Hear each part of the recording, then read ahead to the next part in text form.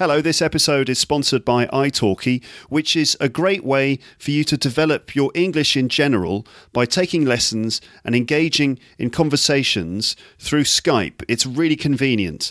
And italki are offering all of you, my listeners, the chance to get a voucher worth 100 credits as a discount against lessons that you might buy in the future.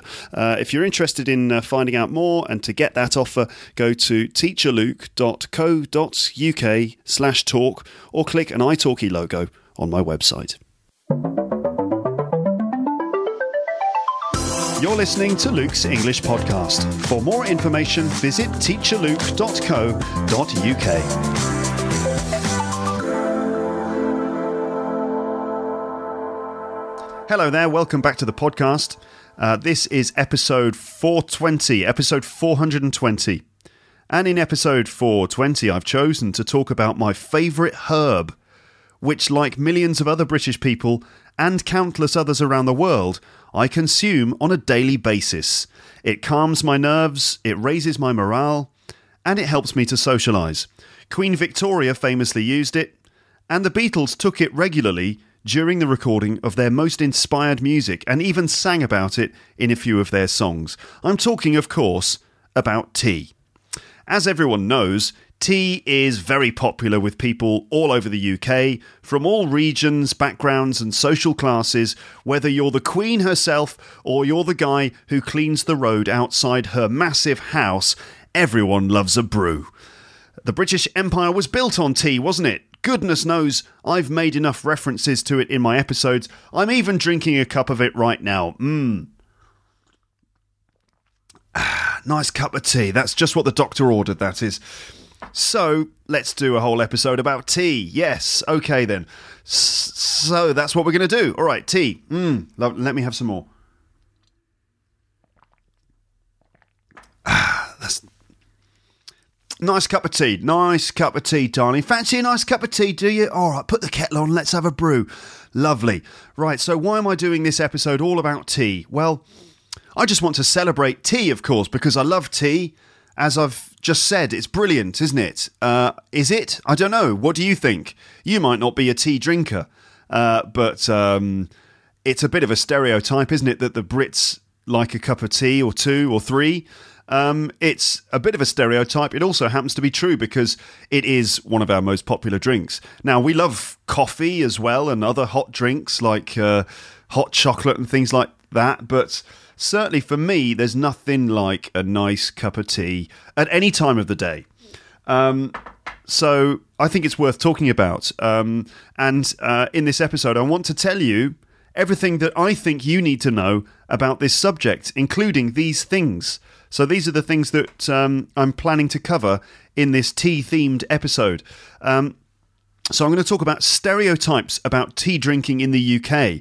I'm going to try and clear a few things up because, in my experience, people have a certain idea of what tea drinking in Britain means or what it looks like or what the sort of the typical customs are around tea drinking. So I'm going to sort of break a few of those stereotypes and tell you exactly how most people actually normally drink tea.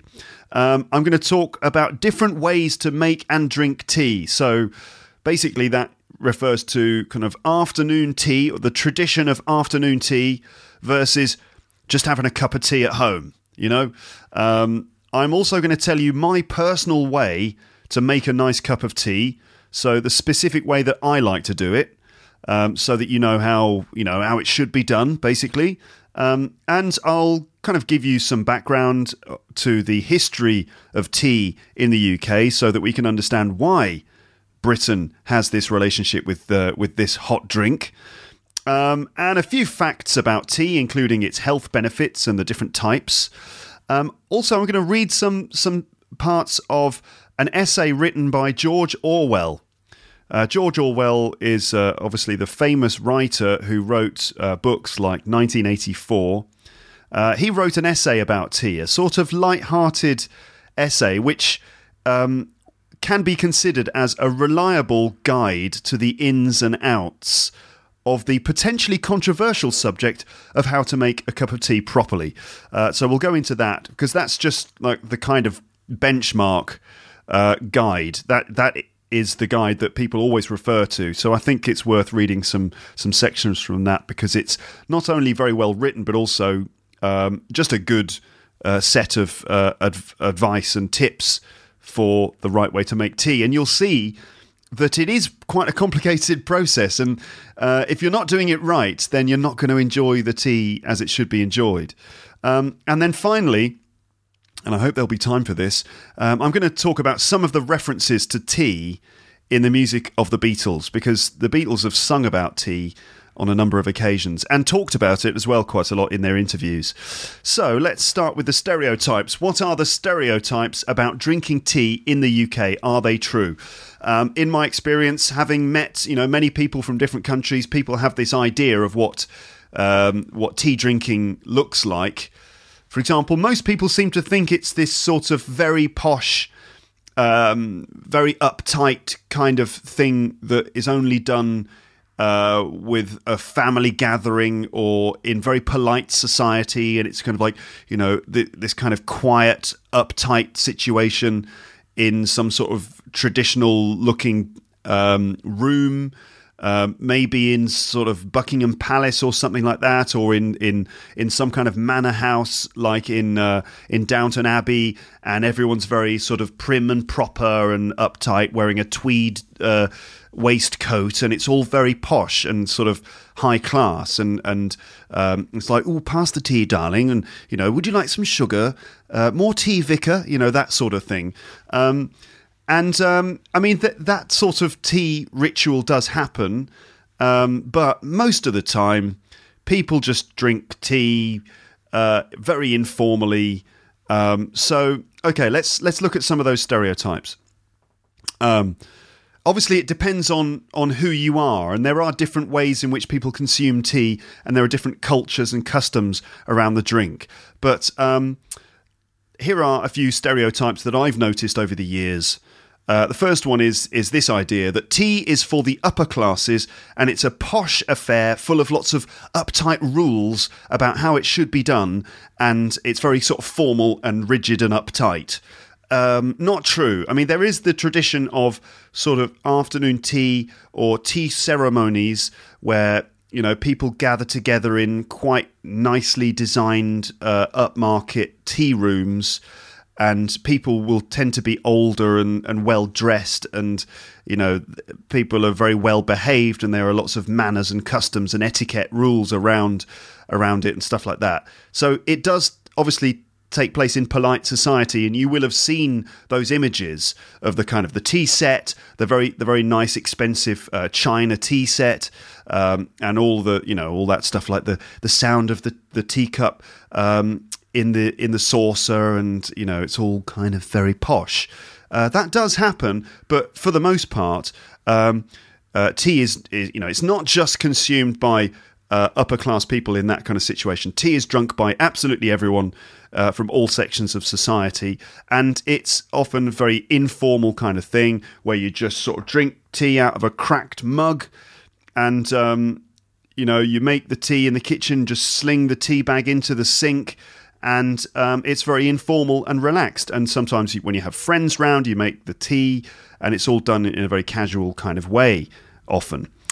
Here's another stereotype, that drinking tea is this kind of mystical, spiritual experience that takes you on a journey into a colonial dreamland where you have a profound moment of higher understanding while visiting the distant lands full of oriental mystery, that kind of thing, like walking through a tea field, and locking eyes with some sort of poor Indian woman who picks tea in the tea field, and having a sort of special spiritual moment with this ordinary woman, and it's so spiritual, I'm on a spiritual journey, that kind of thing. Well, it's not really about that either, because tea is not really a pretentious spiritual journey. It's just a nice drink to have on a cold day,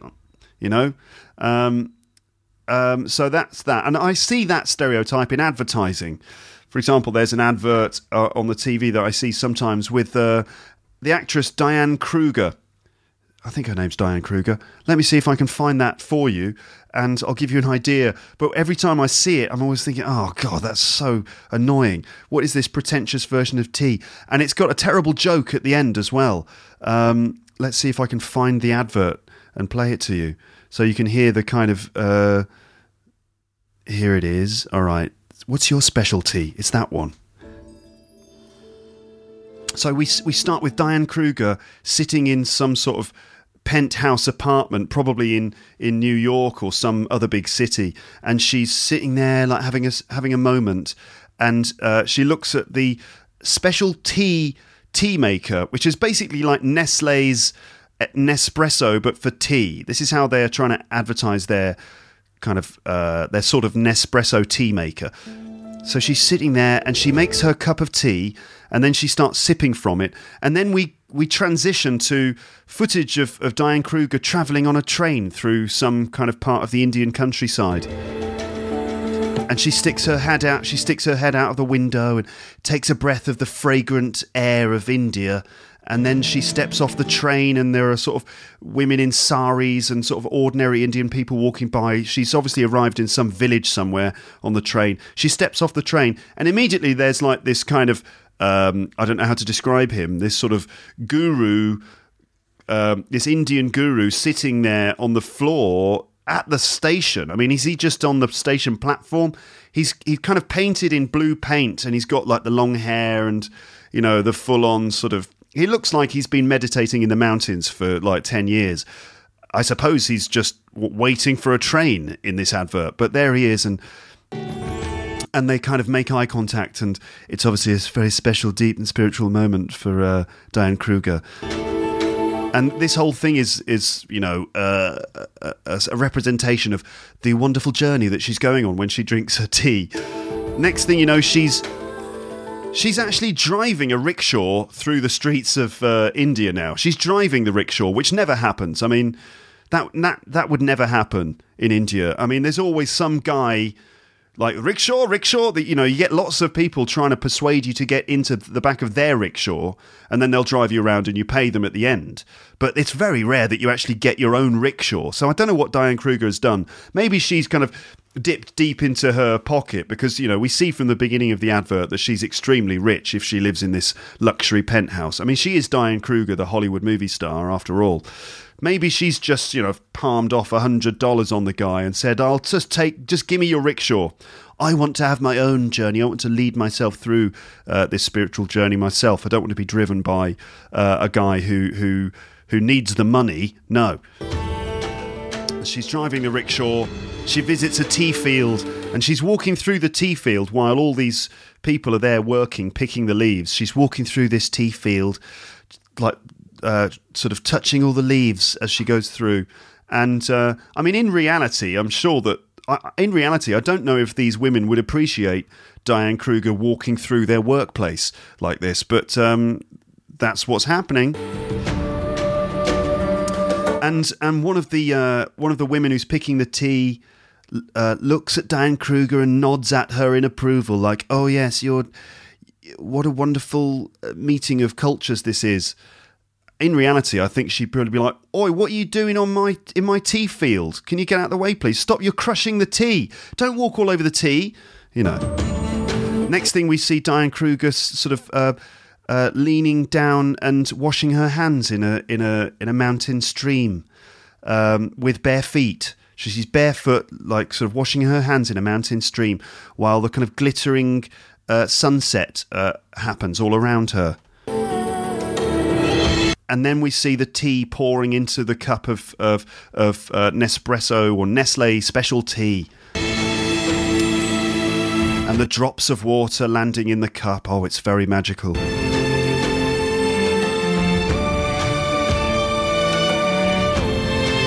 And then now we see Diane Kruger sort of exploring the forest and coming across some kind of hidden temple in the forest, and she pushes open the door to discover the wonderful sights on the inside. In reality, there'd be loads of tourists there, probably loads of other backpackers kind of, you know, like shoving through the door, and there'd probably be people trying to hassle her to buy all their jewelry and stuff like that, and rickshaw drivers trying to hassle her. Yeah, probably. And you, what's your specialty? And you, what's your specialty? And you, what's your specialty? And the name of the product is Special Tea.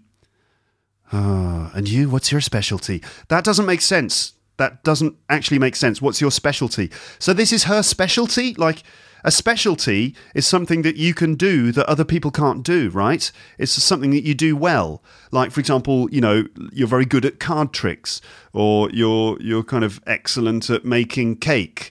Apparently, Diane Kruger's specialty, either her specialty is to be rich, to be a rich Hollywood movie star in a nice plush apartment, either that, or her specialty is to be able to dream about sort of going to India. She's just very good at kind of fantasizing.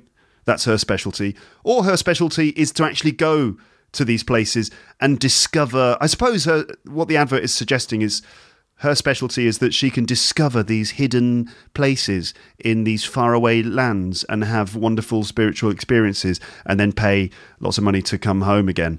I don't know. Anyway, the point that I'm trying to make here is that there is a certain idea that tea is this spiritual experience. And that's not how I see it, and that's not how a lot of people in the UK see it either.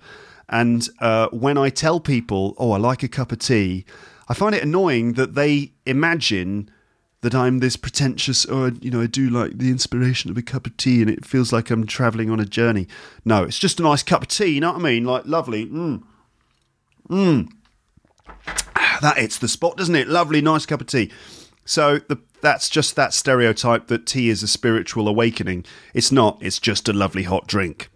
Here's another stereotype, that tea is only drunk at tea time.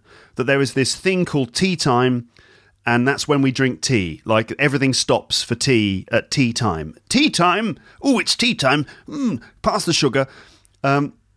Not true. Although it is quite normal to have a little break at about 3 or 4 in the afternoon for a cup of tea. That is quite normal. But to be honest, we drink tea at all hours of the day. All hours of the day.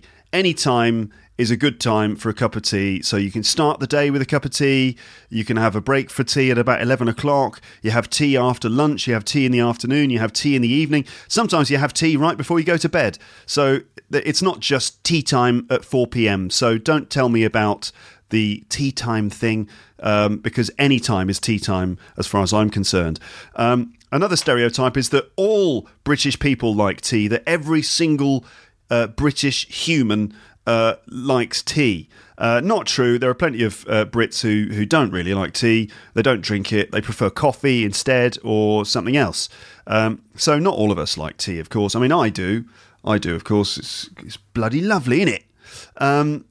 And there's another one, which is a sort of something that people often say, and that's that tea contains more caffeine than coffee. You know, there's always that conversation where you're like, oh, do you like tea or coffee? Well, I prefer tea, actually, because I can't drink too much coffee because it's got too much caffeine in it. And then someone always says, oh, well, you know, tea contains more caffeine than coffee, you know. That's what people say, isn't it? Well, in fact, it turns out it's not really true. What I've discovered is that tea leaves themselves do contain more caffeine than coffee beans, okay? So kind of unmade tea does contain more caffeine pound for pound than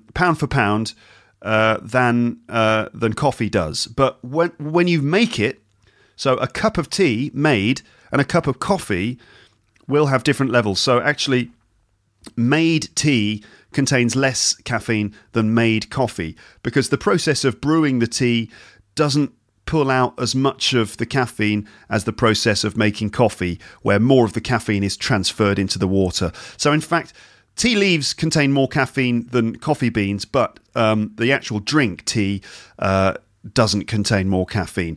There's also this thing called theanine, which apparently is another chemical, which a natural chemical which you get in tea, and it's like a stimulant similar to caffeine. And apparently what happens when you drink tea is that the caffeine and the theanine combine to create this kind of stimulating yet relaxing feeling. which is what I like. Because when I drink coffee, if I drink too much coffee, I start to get a bit like kind of jittery, and I feel like it's burning a hole in my stomach, and I might kind of feel I might feel very energetic and get lots of ideas, and it's really I kind of get a coffee rush if I've drunk a couple of cups of coffee, but that lasts for about 2 hours, and then often a few hours later I feel rotten. I feel all kind of sort of stressed out and edgy, but I don't get that with tea.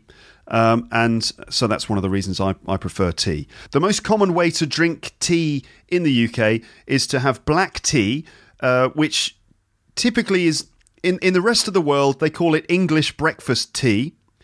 But in the UK, if you say, can I have do you want a cup of tea? That means English breakfast tea. So we just call it tea. English breakfast tea, as far as I know, is like usually a mix of different types of black teas, essentially, mixed together. And we like to brew it up so it's nice and strong. And we add milk to it as well, and sometimes sugar.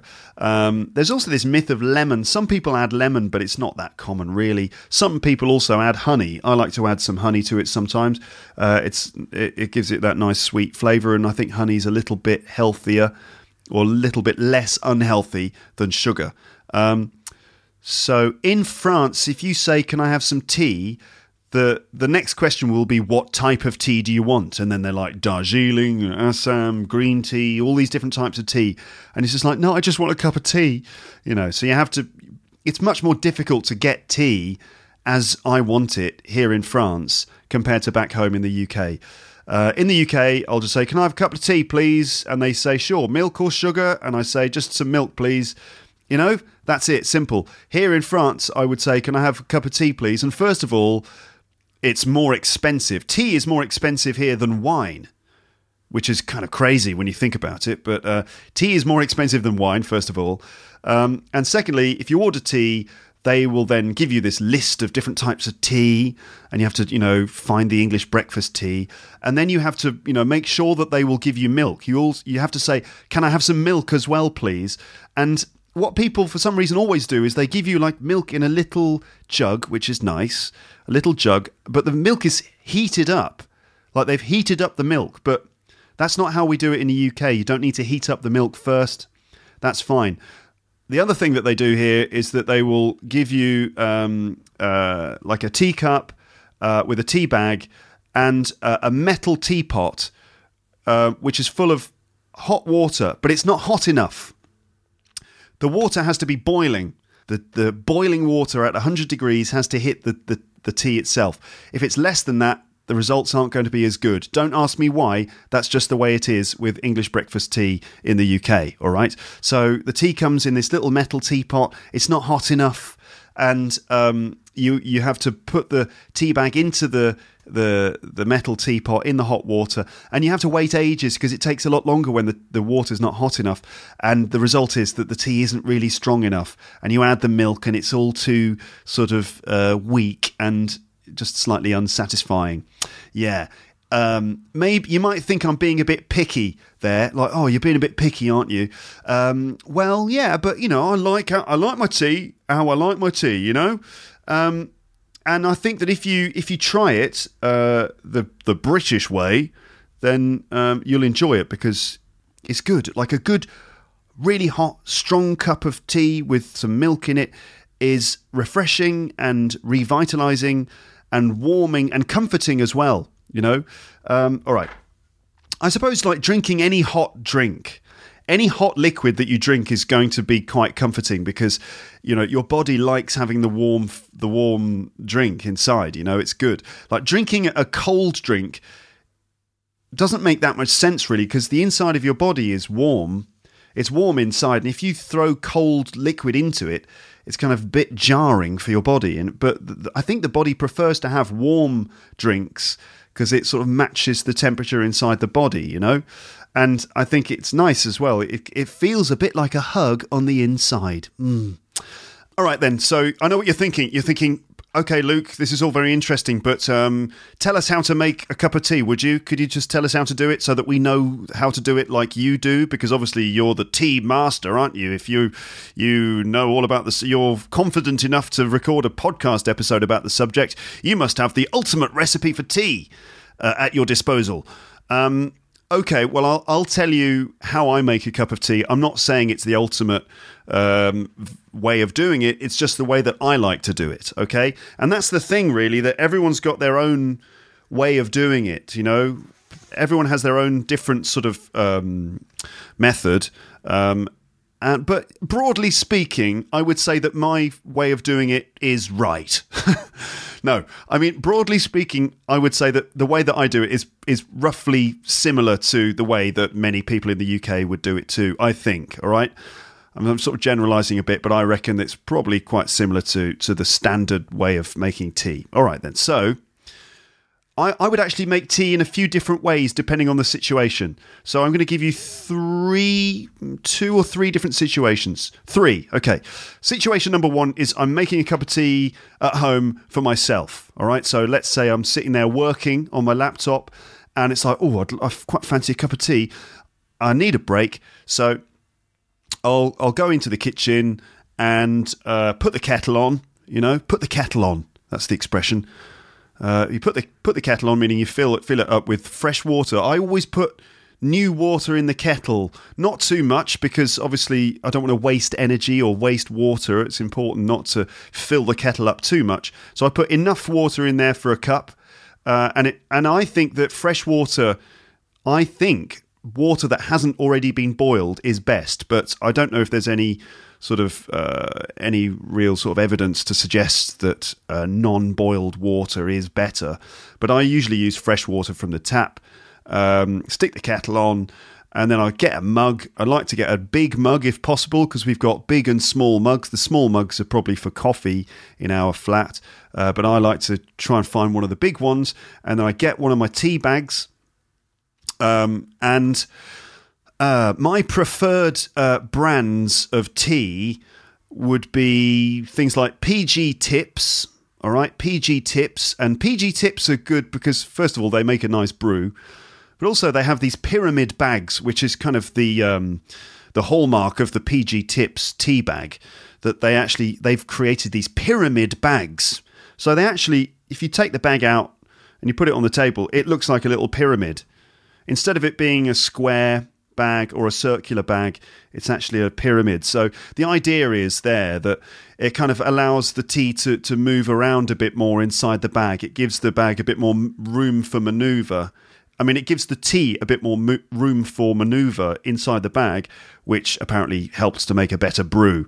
Anyway, PG Tips is a good brand. Also, I like Yorkshire tea. Yorkshire tea, like tea used to be. If there's one thing she's taught me to do, it was how to make a proper cup of tea. I drink Yorkshire tea nowadays. Yorkshire tea, like tea used to be.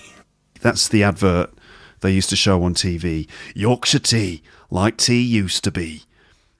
Which is sort of basically using nostalgia to sell tea.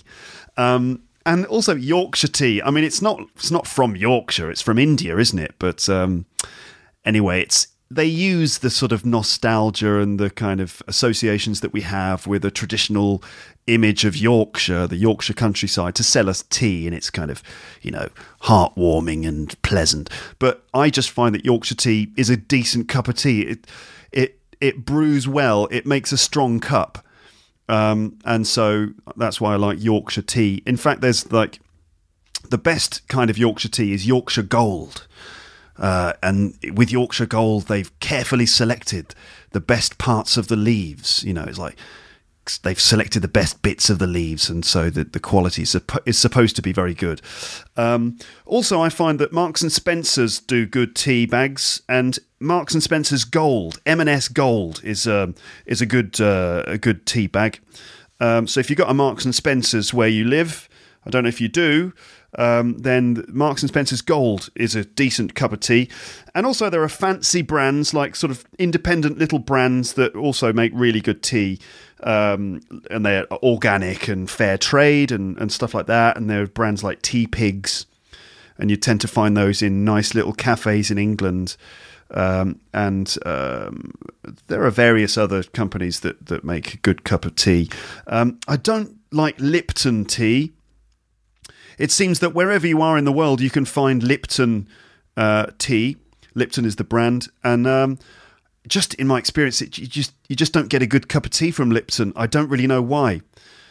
Maybe it's the paper that they use for the tea bag. Maybe it's the quality of the tea. I don't know, but in my experience, Lipton tea doesn't produce a very good cup. And also Twinings either, which is another very famous brand of tea. Twinings, in my experience, doesn't really make a great cup of tea either. I don't know why, but it's very easy to get Twinings, but not always the best. There are others as well. There are fancy brands like Fortnum and Mason. They do tea. There's Chelsea. Is it called Chelsea of London? Chelsea Whittards. That's it. Whittards of Chelsea. These are shops that you'll find in London, and they make good cups of tea as well. But my preferred ones are PG Tips, Yorkshire Tea, and M&S Gold. So I take my tea bag. And if I'm doing it on my own like this, I'll just do it in the tea bag because, I only want one cup. Put the tea bag in the cup. And by the way, these you have to follow these instructions carefully. All right. If you deviate from these instructions, then you will fail basically in your mission to make a good cup of tea. So you must follow my instructions to the letter. Okay. I'm kind of joking, but I'm also not as well, because obviously this is extremely important, isn't it? Making a good cup of tea. Oh, yes, it is. So you put your tea bag into the mug, all right? And now I realise that some people at this point will be going, what? You brew your tea in a mug? What are you, a barbarian? Well, this is just one of the three ways that I'm going to talk about, all right? So just calm yourself. Okay, so... The kettle is boiling at this point. The water in the kettle is boiling. It's very important that you pour it directly onto the tea bag. Don't wait. Don't let the water cool down too much. It's got to be freshly boiling water poured directly onto the tea bag. So bring the cup with the bag in it to the kettle and then straight in. Bang. Fill it up and you pour it right on top of the tea bag. And leave it for a while. Leave it for a few minutes. I don't know, probably about 3 to 4 minutes without touching it. Now, some people will stir the tea, they'll squeeze the bag and stuff like that. I prefer to just let the tea do the work because it will brew naturally if you just leave it for a while. But if you want the extra strong cup, or if you feel like it's not quite strong enough, then you can squeeze the bag with a teaspoon and fish out the tea bag and just get rid of that tea bag. Throw it into the bin or throw it in the sink or something like that, or just leave it, deposit it in another cup that you've already used. And if it creates mess, don't worry, just clean it up later. It doesn't matter. And then get some milk from the fridge and... I think semi-skimmed milk is probably best. In the UK, generally, you will find 3 types of milk. There's skimmed, semi-skimmed, and whole milk. Whole, spelt W-H-O-L-E. Whole milk. So skimmed, semi-skimmed, and whole milk. And it refers to the amount of cream that's been skimmed off the top of the milk. Skimmed means that, most of the cream has been taken off. And so the milk is kind of a bit healthier, but it frankly is not quite as tasty and rich and nice. Semi-skimmed is basically halfway, like half of the cream has been removed. So it's still a bit creamy, but, like not too unhealthy. And then there's whole milk, in which all the cream has been left. And often you'll find there's like a layer of creaminess on the top. So you have to sort of shake the bottle a little bit or mix it up before you pour it in, because otherwise you'll get too much cream in your tea. And you don't want cream in the tea. It's not right. It doesn't taste very good if it's too creamy. You just want like normal milk. So semi-skimmed milk, which usually has a green top in the UK. So semi-skimmed milk. And after you've sort of fished out the tea bag and you've made sure it's strong enough, you pour in some of the milk, right? A dash of milk. And you should put the milk in my opinion, you put the milk in last, because that way you can judge how much milk is necessary. You know, I mean, you know, after you've made tea about 1 million times, you will know whether the tea is strong enough before you add the milk, and then you just add the right amount of milk. It's just sort of automatic. But anyway, I like to put the milk in afterwards, because then you can judge, you know, whether it's too much or not enough based on the colour of the tea, right? And there's that wonderful, lovely moment where you see the milk pouring into the tea and the milk swirls around inside the tea, and that looks pretty cool, doesn't it? In fact, I was listening to that podcast, that science podcast, The Infinite Monkey Cage, with Brian Cox, and Brian Cox was saying that apparently the way that milk swirls around inside a teacup, that motion is as complex as the way that celestial bodies, stars, planets, the way the universe moves and interacts.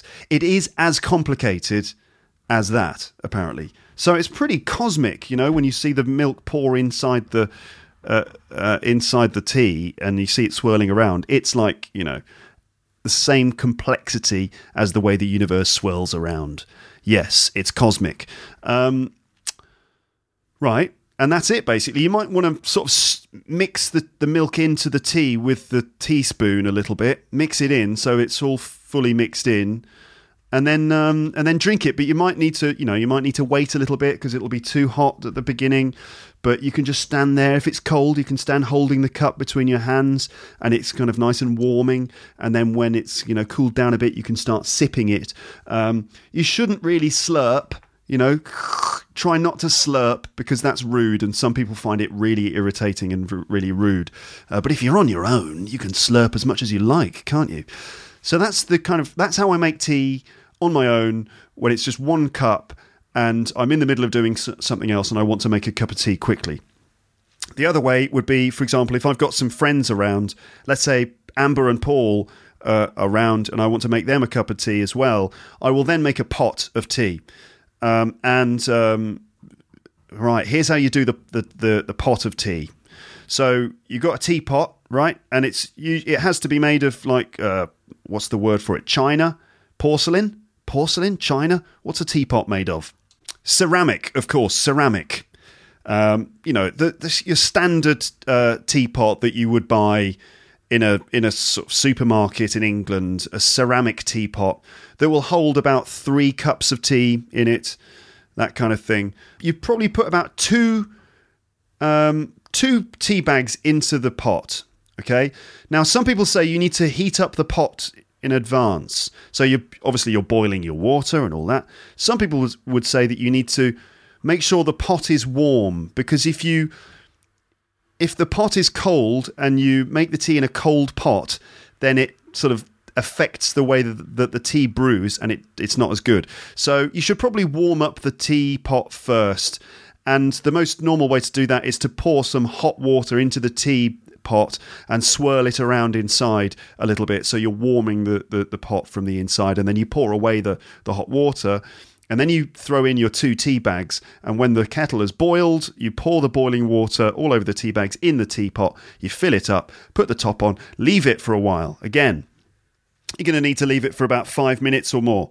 And you might need to sort of gently rock the teapot a little bit to encourage it to brew. Some people will put a spoon in there and stir it around. Some people do that, or you just rock it gently so you encourage it to brew. And then you pour some into one of the cups and you see if it's strong enough. And you pour out the tea, and then you add the milk afterwards. Typically, you will ask someone, how do you have your tea? How do you like your tea? Do you want milk? How many sugars? That sort of thing. Do you fancy a cup of tea? Yes, please. Milk or sugar? Yeah, milk, no sugar, please. That sort of thing. And with teapots, I don't know why. I don't know why it is, but in England, every single teapot leaks. I don't know why this is. I don't know why no one has managed to invent a teapot that doesn't leak water. It doesn't dribble. Every time you pour the tea from the teapot, there's always a little bit of tea that dribbles down the front of the teapot and then leaves like a circular stain on the table. I don't know why this is. And so that's why I guess some people, they have like a little kind of saucer that they put the teapot on, or maybe a doily as well. I remember my grandma used to have like a saucer with a doily on it, and the teapot would go back onto the doily, and the doily would soak up the tea that had dribbled down. And then you sit round and go, you sit round, you have your tea, and it's all very nice. You might have some biscuits or cake with it as well, but you don't have to. But, a nice biscuit with a cup of tea is lovely, isn't it? You can take the biscuit. Obviously, McVitie's digestive biscuits are the best, or McVitie's rich tea biscuits, or the kind of Tesco or Sainsbury's or Waitrose equivalent of those, the supermarket brand of your digestive biscuit will work. And you dip the biscuit in the tea if you want. You don't have to, but you can dip it in for a bit. And, make sure that you don't dip it for too long, because if you dip for too long, the biscuit will break off inside the tea, and then, that's just a total disaster. I mean, that is an absolute nightmare. If the biscuit breaks off and you lose half your biscuit into the tea, you might as well just give up at that point. Generally, that is an emergency. So don't dip for too long, but also don't dip for too short a time either. You've got to make sure that you balance it right, because if you don't dip for long enough, then you're not going to absorb enough tea into the biscuit. So, dip several times and then eat, and then bite. Okay, bite, chew, swallow, enjoy, and then continue. All right. Right. So that's the second one. The third way in which I would make tea would be in a more polite situation when, for example, I've got sort of members of the family around, like when my grandparents were still alive and they would come and visit on a Sunday, for example. If I was to make tea for my grandparents and my mum and my dad, then I would, we'd probably use a slightly nicer tea set. That's when the nice tea set comes out. And the nice tea set would involve cups with saucers, like smaller cups, not like coffee mugs, but smaller teacups with saucers. The teacups shouldn't be too small and they shouldn't be too shallow. They should be quite deep, so that they contain more tea. But anyway, cups and saucers, and a teapot that matches the cups and saucers, and maybe a sugar bowl that also matches the pot and the saucers. And I would still use tea bags in that situation, but the point is that I'd use that nice tea set, and I'd prepare a bowl of sugar, and I'd put it all on a tray, and I'd bring it in. After having put the water into the teapot, I'd bring the tray into the living room, and then I could sort of serve everyone tea, and that's the kind of more polite way of having tea if it's like a kind of a special occasion or something. Okay, then. All right, how are you doing out there in podcast land? Are you okay? Are you convinced yet? I don't know if you're convinced. I've got no idea what you're thinking about this episode all about tea. But I'm just trying to tell you how it is for me, and I'm obviously quite passionate about this subject. All right. What do people eat with tea? Well, I've talked about all the biscuits, and there are many different types of biscuit. But also, cake as well. You might have like a piece of fruit cake. Or you might have some lemon drizzle cake, which is, made with lemon, and you kind of, it's got like a sweet icing on the top, or some banana bread or ginger cake, things like that.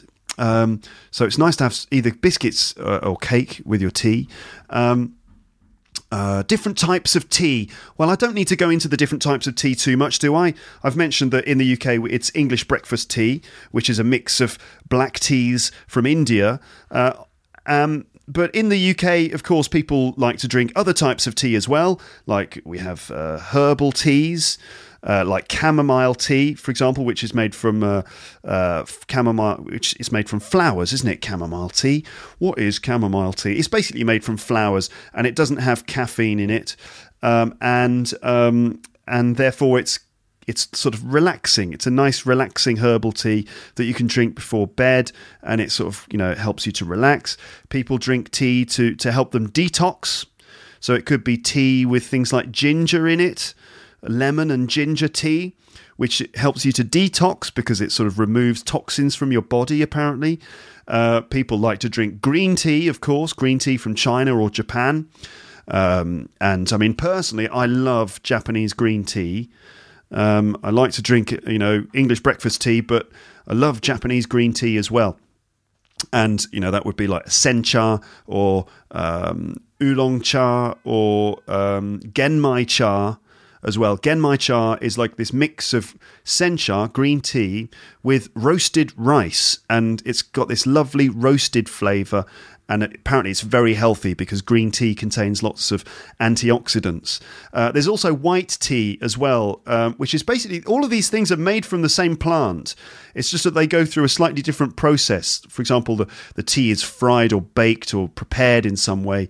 And so black tea is like prepared longer, and white tea apparently is unprepared tea. It's just dried, and therefore it contains even more antioxidants than green tea or black tea. I'm sure you know about the different types of tea. I should just focus on the way it's done in the UK or in my house. There are health benefits for tea. Let's see if I can tell you some of those health benefits. Here we go. 5 reasons why drinking breakfast tea is scientifically good for you. And this is from the Evening Standard's website. The Evening Standard is a newspaper that you will find in London. It's a free newspaper, and they also have a website. So this is standard.co.uk. 5 reasons why drinking breakfast tea is scientifically good for you. And the article says this: most of us will agree that there's nothing more refreshing, invigorating, or necessary than a hot and comforting cup of tea to drag us out of bed in the morning. So popular is it, in fact, that 165 million cups of tea are consumed across the world every day. And Britain is the #1 tea drinking nation behind Ireland. So we're not the #1, actually. We're #2. I like the way they put that. Britain is the #1 tea drinking nation behind Ireland. So actually Ireland is #1 and we're #2. Oh yes, they do love a nice cup of tea in Ireland. And the article continues, but aside from it being a welcome pick-me-up, there are many great hidden benefits to brewing a breakfast cuppa that you may not already know about. It turns out that it can do wonders for your body, improving everything from your mental well-being to your waistline. So if tea is the only thing that will perk you up in the morning, throughout the day and well into the night, worry not, because here are 5 reasons to drink more of it. So apparently it can de-stress you, and it keeps you looking young and trim. And I'm not going to go into all the details because it's going to take too long, but you can see this article. It will be linked on the page for this episode. So apparently it helps to reduce stress and can keep you looking young and slim as well. It can reduce the risk of heart attack and stroke. It can prevent cancer, apparently. It can increase your memory, focus and concentration. And it can lower your cholesterol. So there you go, just a few health benefits, and you can find that article on the page for this episode. Okay, George Orwell. George Orwell. Do you know about him? George Orwell was an English novelist and journalist and critic, and he's famous for writing a number of books, including 1984 and also The Road to Wigan Pier and Down and Out in Paris and London and Animal Farm as well. All famous works, and he was brilliant, absolutely brilliant writer, and he wrote a famous essay about how to make a nice cup of tea. So this is what George Orwell wrote in 1946. 1946, this is so just immediately post-war Britain, and these are the words of George Orwell, and you will find this again linked on the page for this episode. So these are the words of George Orwell. If you look up tea in the first cookery book that comes to hand, you will probably find that it's unmentioned. Or at most, you will find a few lines of sketchy instructions which give no ruling on several of the most important points. This is curious, Not only because tea is one of the mainstays of civilization in this country, as well as in Ireland, Australia and New Zealand, but because the best manner of making it is the subject of violent disputes. When I look through my own recipe for the perfect cup of tea, I find no fewer than 11 outstanding points. On perhaps 2 of them, there would be pretty general agreement, but at least 4 others are acutely controversial. Here are my own 11 rules, every one of which I regard as golden. First of all, one should use Indian or Ceylonese tea. China tea has virtues which are not to be despised nowadays. It's economical and one can drink it without milk, but there is not much stimulation in it. One does not feel wiser, braver, or optimistic after drinking it. Anyone who has used that comforting phrase, a nice cup of tea, invariably means Indian tea. Secondly, tea should be made in small quantities, that is, in a teapot. Tea out of an urn is always tasteless, while army tea made in a cauldron tastes of grease and whitewash. The teapot should be made of china or earthenware. Silver or Britannia-ware teapots produce inferior tea, and enamel pots are worse. Though curiously enough, a pewter teapot, which is a rarity nowadays, is not so bad. So it seems that George Orwell thinks that china teapots are best. So what about my ceramic teapot? He continues, thirdly, the pot should be warmed beforehand. This is better done by placing it on the hob rather than by the usual method of swilling it out with hot water. Fourthly, the tea should be strong. For a pot holding a quart, if you are going to fill it nearly to the brim, 6 heaped teaspoons would be about right. In a time of rationing, this is not an idea that can be realised on every day of the week, but I maintain that 1 strong cup of tea is better than 20 weak ones. All true tea lovers not only like their tea strong, but like it a little stronger with each year that passes. A fact which is recognised in the extra ration issued to old age pensioners. Fifthly, the tea should be put straight into the pot. No strainers, muslin bags, or other devices to imprison the tea. In some countries, teapots are fitted with little dangling baskets under the spout to catch the stray leaves, which are supposed to be harmful. Actually, one can swallow tea leaves in considerable quantities without ill effect. And if the tea is not loose in the pot, it never infuses properly. Sixthly, by the way, we don't normally say thirdly, fourthly and fifthly. I think that this is sort of George Orwell being a little bit fun in this essay from the 40s. Anyway, sixthly, one should take the teapot to the kettle and not the other way round.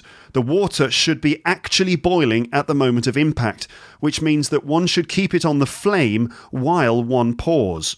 Some people add that one should only use water that's been freshly brought to the boil, but I've never noticed that it makes any difference. Seventhly, after making the tea, one should stir it, or better, give the pot a good shake, afterwards allowing the leaves to settle. Eighthly, one should drink out of a good breakfast cup. That is the cylindrical cup, not the flat, shallow type. The breakfast cup holds more, and with the other kind, one's tea is always half cold before one has well started on it. Ninthly, one should pour the cream off the milk before using it for tea. Milk that's too creamy always gives tea a sickly taste.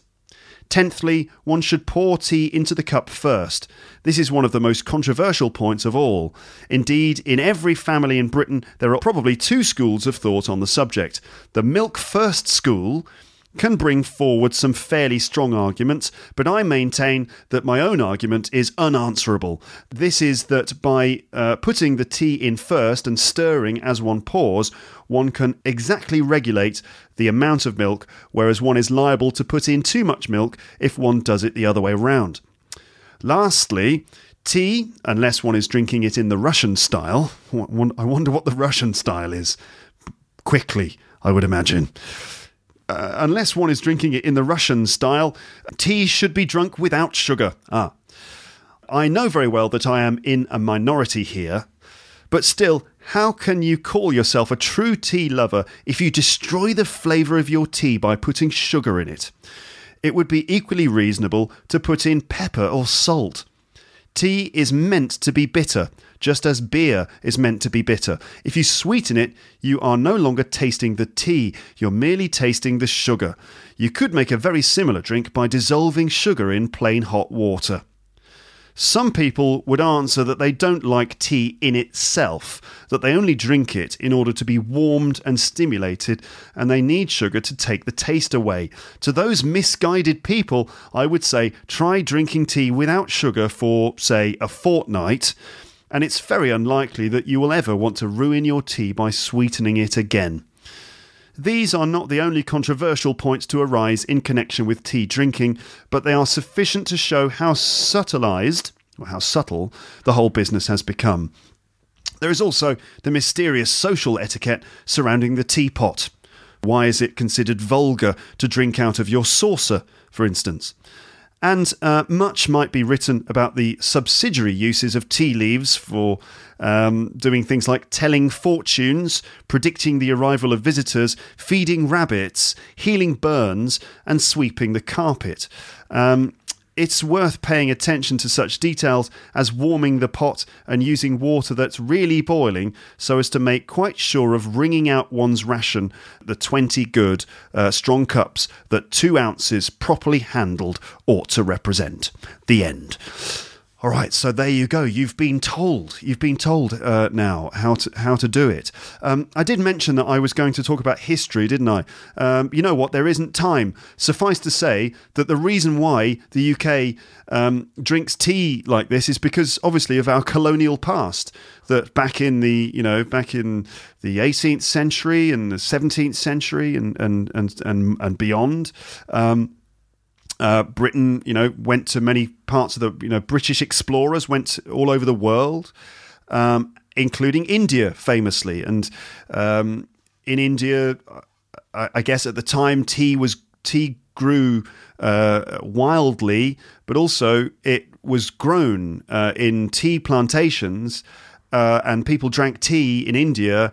And so the British explorers who went there discovered it, and they brought it back to England, and people started drinking it. There are early, I think, accounts of people drinking tea.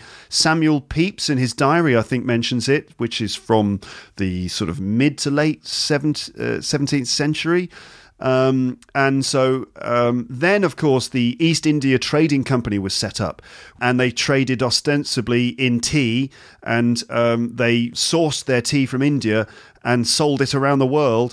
And obviously a lot of that tea made its way back to the UK. And so because of our colony in India, that's how we have built up this long-standing tradition of tea drinking in the UK. Tea also was there when America became independent, because obviously there was the Boston Tea Party, or the Boston Tea Incident, which is when in the United States, I guess it wasn't the United States at that time, but anyway, the colony, which had been paying tax to Britain, or paying tax to England on all of the purchases of its tea. So it was paying all this tax on the tea that it bought from England, from the East India Trading Company, and yet they didn't receive any representation in Parliament in England. So they were paying tax without getting representation, and generally the colony was fed up with being ruled from England. And there was this incident where a shipment of tea came in, and protesters boarded the ship, and they threw the tea into the bay, and it was kind of like a flashpoint, the starting point of the sort of independence movement, which obviously became a war, which resulted in the United States gaining its independence. So tea, it was there too. All right, fine. So that's a bit of history. The Beatles. I was going to mention the Beatles as well, because they have made reference to tea in a number of their songs. In fact, here's a quote from Martin Lewis, who is a Beatles scholar and humorist. And Martin Lewis says, without doubt, tea was the Beatles' top tipple of choice. A tipple is a drink. Without doubt, tea was the Beatles' top tipple of choice. In one 3-month period in 1967, when they were ostensibly at the height of their drug period, they actually recorded no less than 5 songs referring to this most English of habits. Those songs are Lovely Rita, Good Morning, A Day in the Life, All Together Now, and It's All Too Much. All of them mention tea. They actually recorded more overt references to tea than to drugs. So those are the words of Martin Lewis, a Beatles scholar. And you know what? Have you ever heard those references to tea in the Beatles songs? Let's have a listen to some of those briefly. Right, so this is the chorus from Lovely Rita, I guess written by Paul McCartney. It's Paul McCartney singing on the record anyway. And here he invites Lovely Rita to take some tea with him. I guess he's talking about tea and not something else, but anyway, here it is. Lovely Rita, meet a maid, may I inquire discreetly, when are you free to take some tea with me?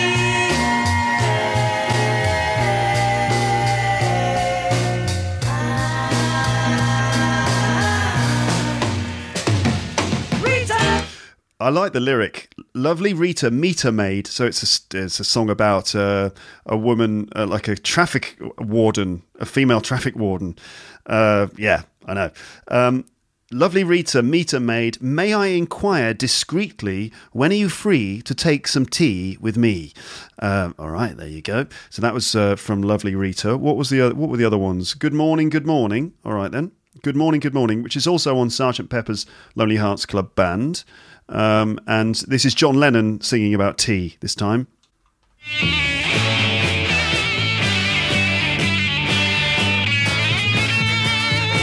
People running round, it's 5 o'clock, everyone in town is getting dark, everyone you see is full of life, it's time for tea and meet the wife. People running around, it's 5 o'clock. Everywhere in town, it's getting dark. Everyone you see is full of life. It's time for tea and meet the wife. Meet the Wife was a sitcom that was on television. So it's time for tea and meet the wife. Well, there's a reference to it. What were the other ones, other Beatles songs that referenced tea? Let's have a little look here. There was A Day in the Life. Ah, yeah, A Day in the Life. This is Paul now again, singing about having some tea. Here we go. Woke up, fell out of bed, dragged a comb across my head. Found the way downstairs and drank a cup. And looking up, I noticed I was late. Woke up, got out of bed, dragged a comb across my head, meaning that he's combed his hair. Found my way downstairs and drank a cup. And looking up, I noticed I was late. So there you go. There's the everyday cup of tea for Paul in the morning. And then he gets on a bus and has a smoke and goes into a dream. Mm-hmm. Found my coat and grabbed my hat. Made the bus in seconds flat. Found my way upstairs and had a smoke. And somebody spoke and I went into a dream. All right, then. There's Paul going into a dream on a bus. Fair enough. What else was there? There's also All Together Now. Let's have a listen to that one.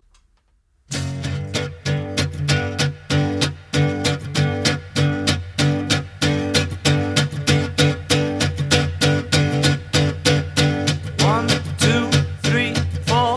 Can I have a little more? 5, 6, 7, 8, 9, 10. I love you. A, B, C, D. Can I bring my friend to tea? E, F, G, H, I, J. I love you. All right, there you go. A, B, C, D. Can I bring my friend to tea? In the UK, tea doesn't always mean the drink. Sometimes tea means dinner, right? So some people in the UK talk about tea as in dinner, and it's usually a sort of slightly earlier dinner. So I used to say that to my mum. It's like, Mum, what's for tea? Meaning, what's for dinner? All right, so sometimes tea can mean dinner as well, as a matter of fact. I think there's one more in the Beatles catalogue with a reference to tea, and that is It's All Too Much. It's All Too Much, which was by George Harrison. And let's hear that little bit. And this one is a full-on psychedelic track full of feedback and things like that, right at the height of their most psychedelic period, and they were singing about tea. I sometimes wonder if when they say tea, maybe they're talking about something else, or maybe they just mean tea because, you know, as we've established already in this episode, that tea is a really, truly wonderful thing. Anyway, I did say before, didn't I, that tea isn't always a spiritual, mystical experience, but maybe sometimes it is. Maybe it was for the Beatles in 1967. Anyway, this is a section from It's All Too Much by George Harrison.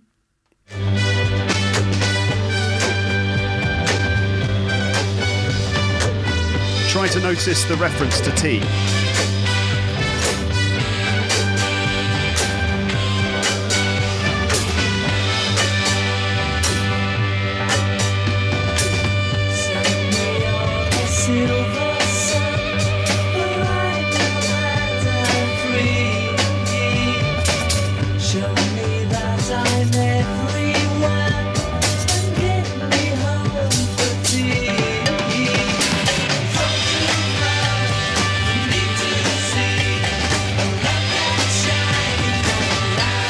So there it was, and those lyrics were, "Set me on a silver sun, for I know that I'm free. Show me that I'm everywhere, and get me home for tea." George was like really interested in Indian mysticism and transcendental meditation, but also apparently just liked coming home for a nice cup of tea as well at the end of it. I just want to play you one more thing on the subject of tea. And we've just listened to the Beatles there. I don't know if you've ever heard of the Rutles. Some of you have. Chris Benitez, hello. I know that you know the Rutles, but I wonder if you've heard of the Rutles. Now, we all know the Beatles, but the Rutles was a kind of Beatles parody, okay? And it was created by Eric Idle and Neil Innes, who were sort of members of the Monty Python team. Eric Idle was one of the prime members of Monty Python's Flying Circus. Neil Innes collaborated with them sometimes, and he was a musician. He wrote some of the music for the Monty Python team. And so they did this project called The Rutles, which is a feature film. You can buy it on DVD, and the whole thing is a brilliant parody of the Beatles, their careers and everything. And it tells the film, The Rutles, tells the story of this group of musicians from Liverpool, and it's exactly like the Beatles, but it's a kind of joke parody version. And in the movie, there is a section which talks about the Rutles in their in their sort of psychedelic period when they were introduced to this substance by Bob Dylan. Bob Dylan introduced them to this substance that changed their minds forever, and it was tea. So I'm just going to play you a little clip from the Rutles there about the wild tea parties that the Rutles had after they were introduced to the stuff by Bob Dylan. They met Bob Dylan in the idyllic San Francisco of the mid-60s, and he introduced them to a strange substance that was to have an enormous effect on them. Tea.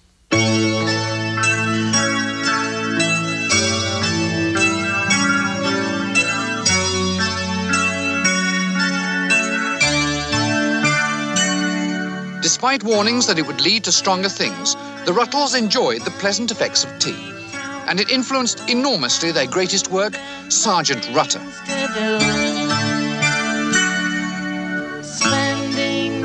Of course, the main thing that comes to my mind with the Sergeant Rutter album is getting stoned and listening to it with earphones, you know, particularly the chord that lasted forever, you know. The release of this album, a millstone in pop music history, contributed greatly to an idyllic summer of bells, flowers, and tea drinking. Its music led thousands to experiment with tea.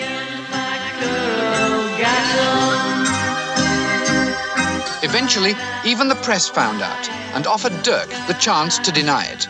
It's not up to me. If you come to me and ask me, I'm going to tell you the truth.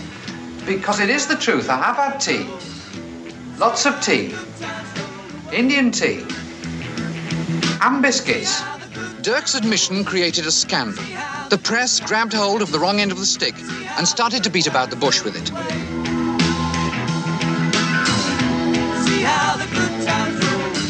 many pop stars were arrested for using and possessing tea.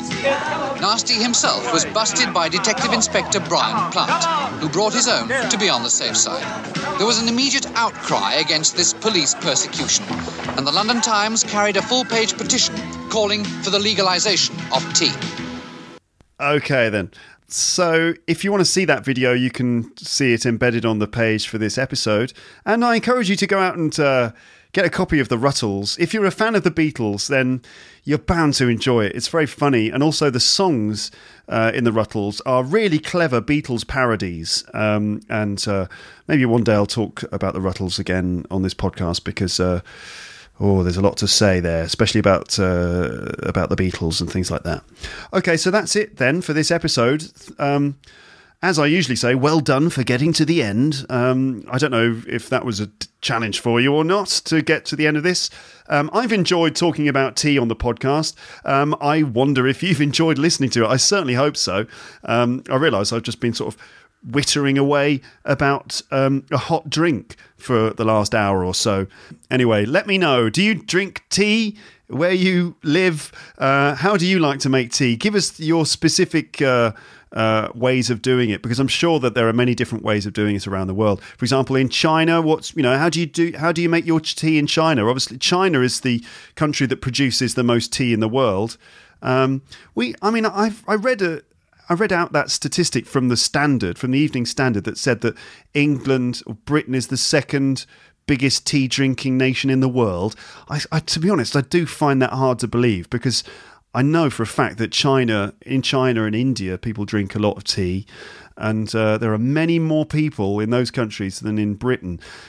Anyway, tell me about tea in your country, and tell me about the way in which you as an individual drink tea. And I want to know what it's like from your point of view. Okay, then that's it for this episode. Speak to you again on the podcast soon. But for now, it's time to say goodbye. Bye.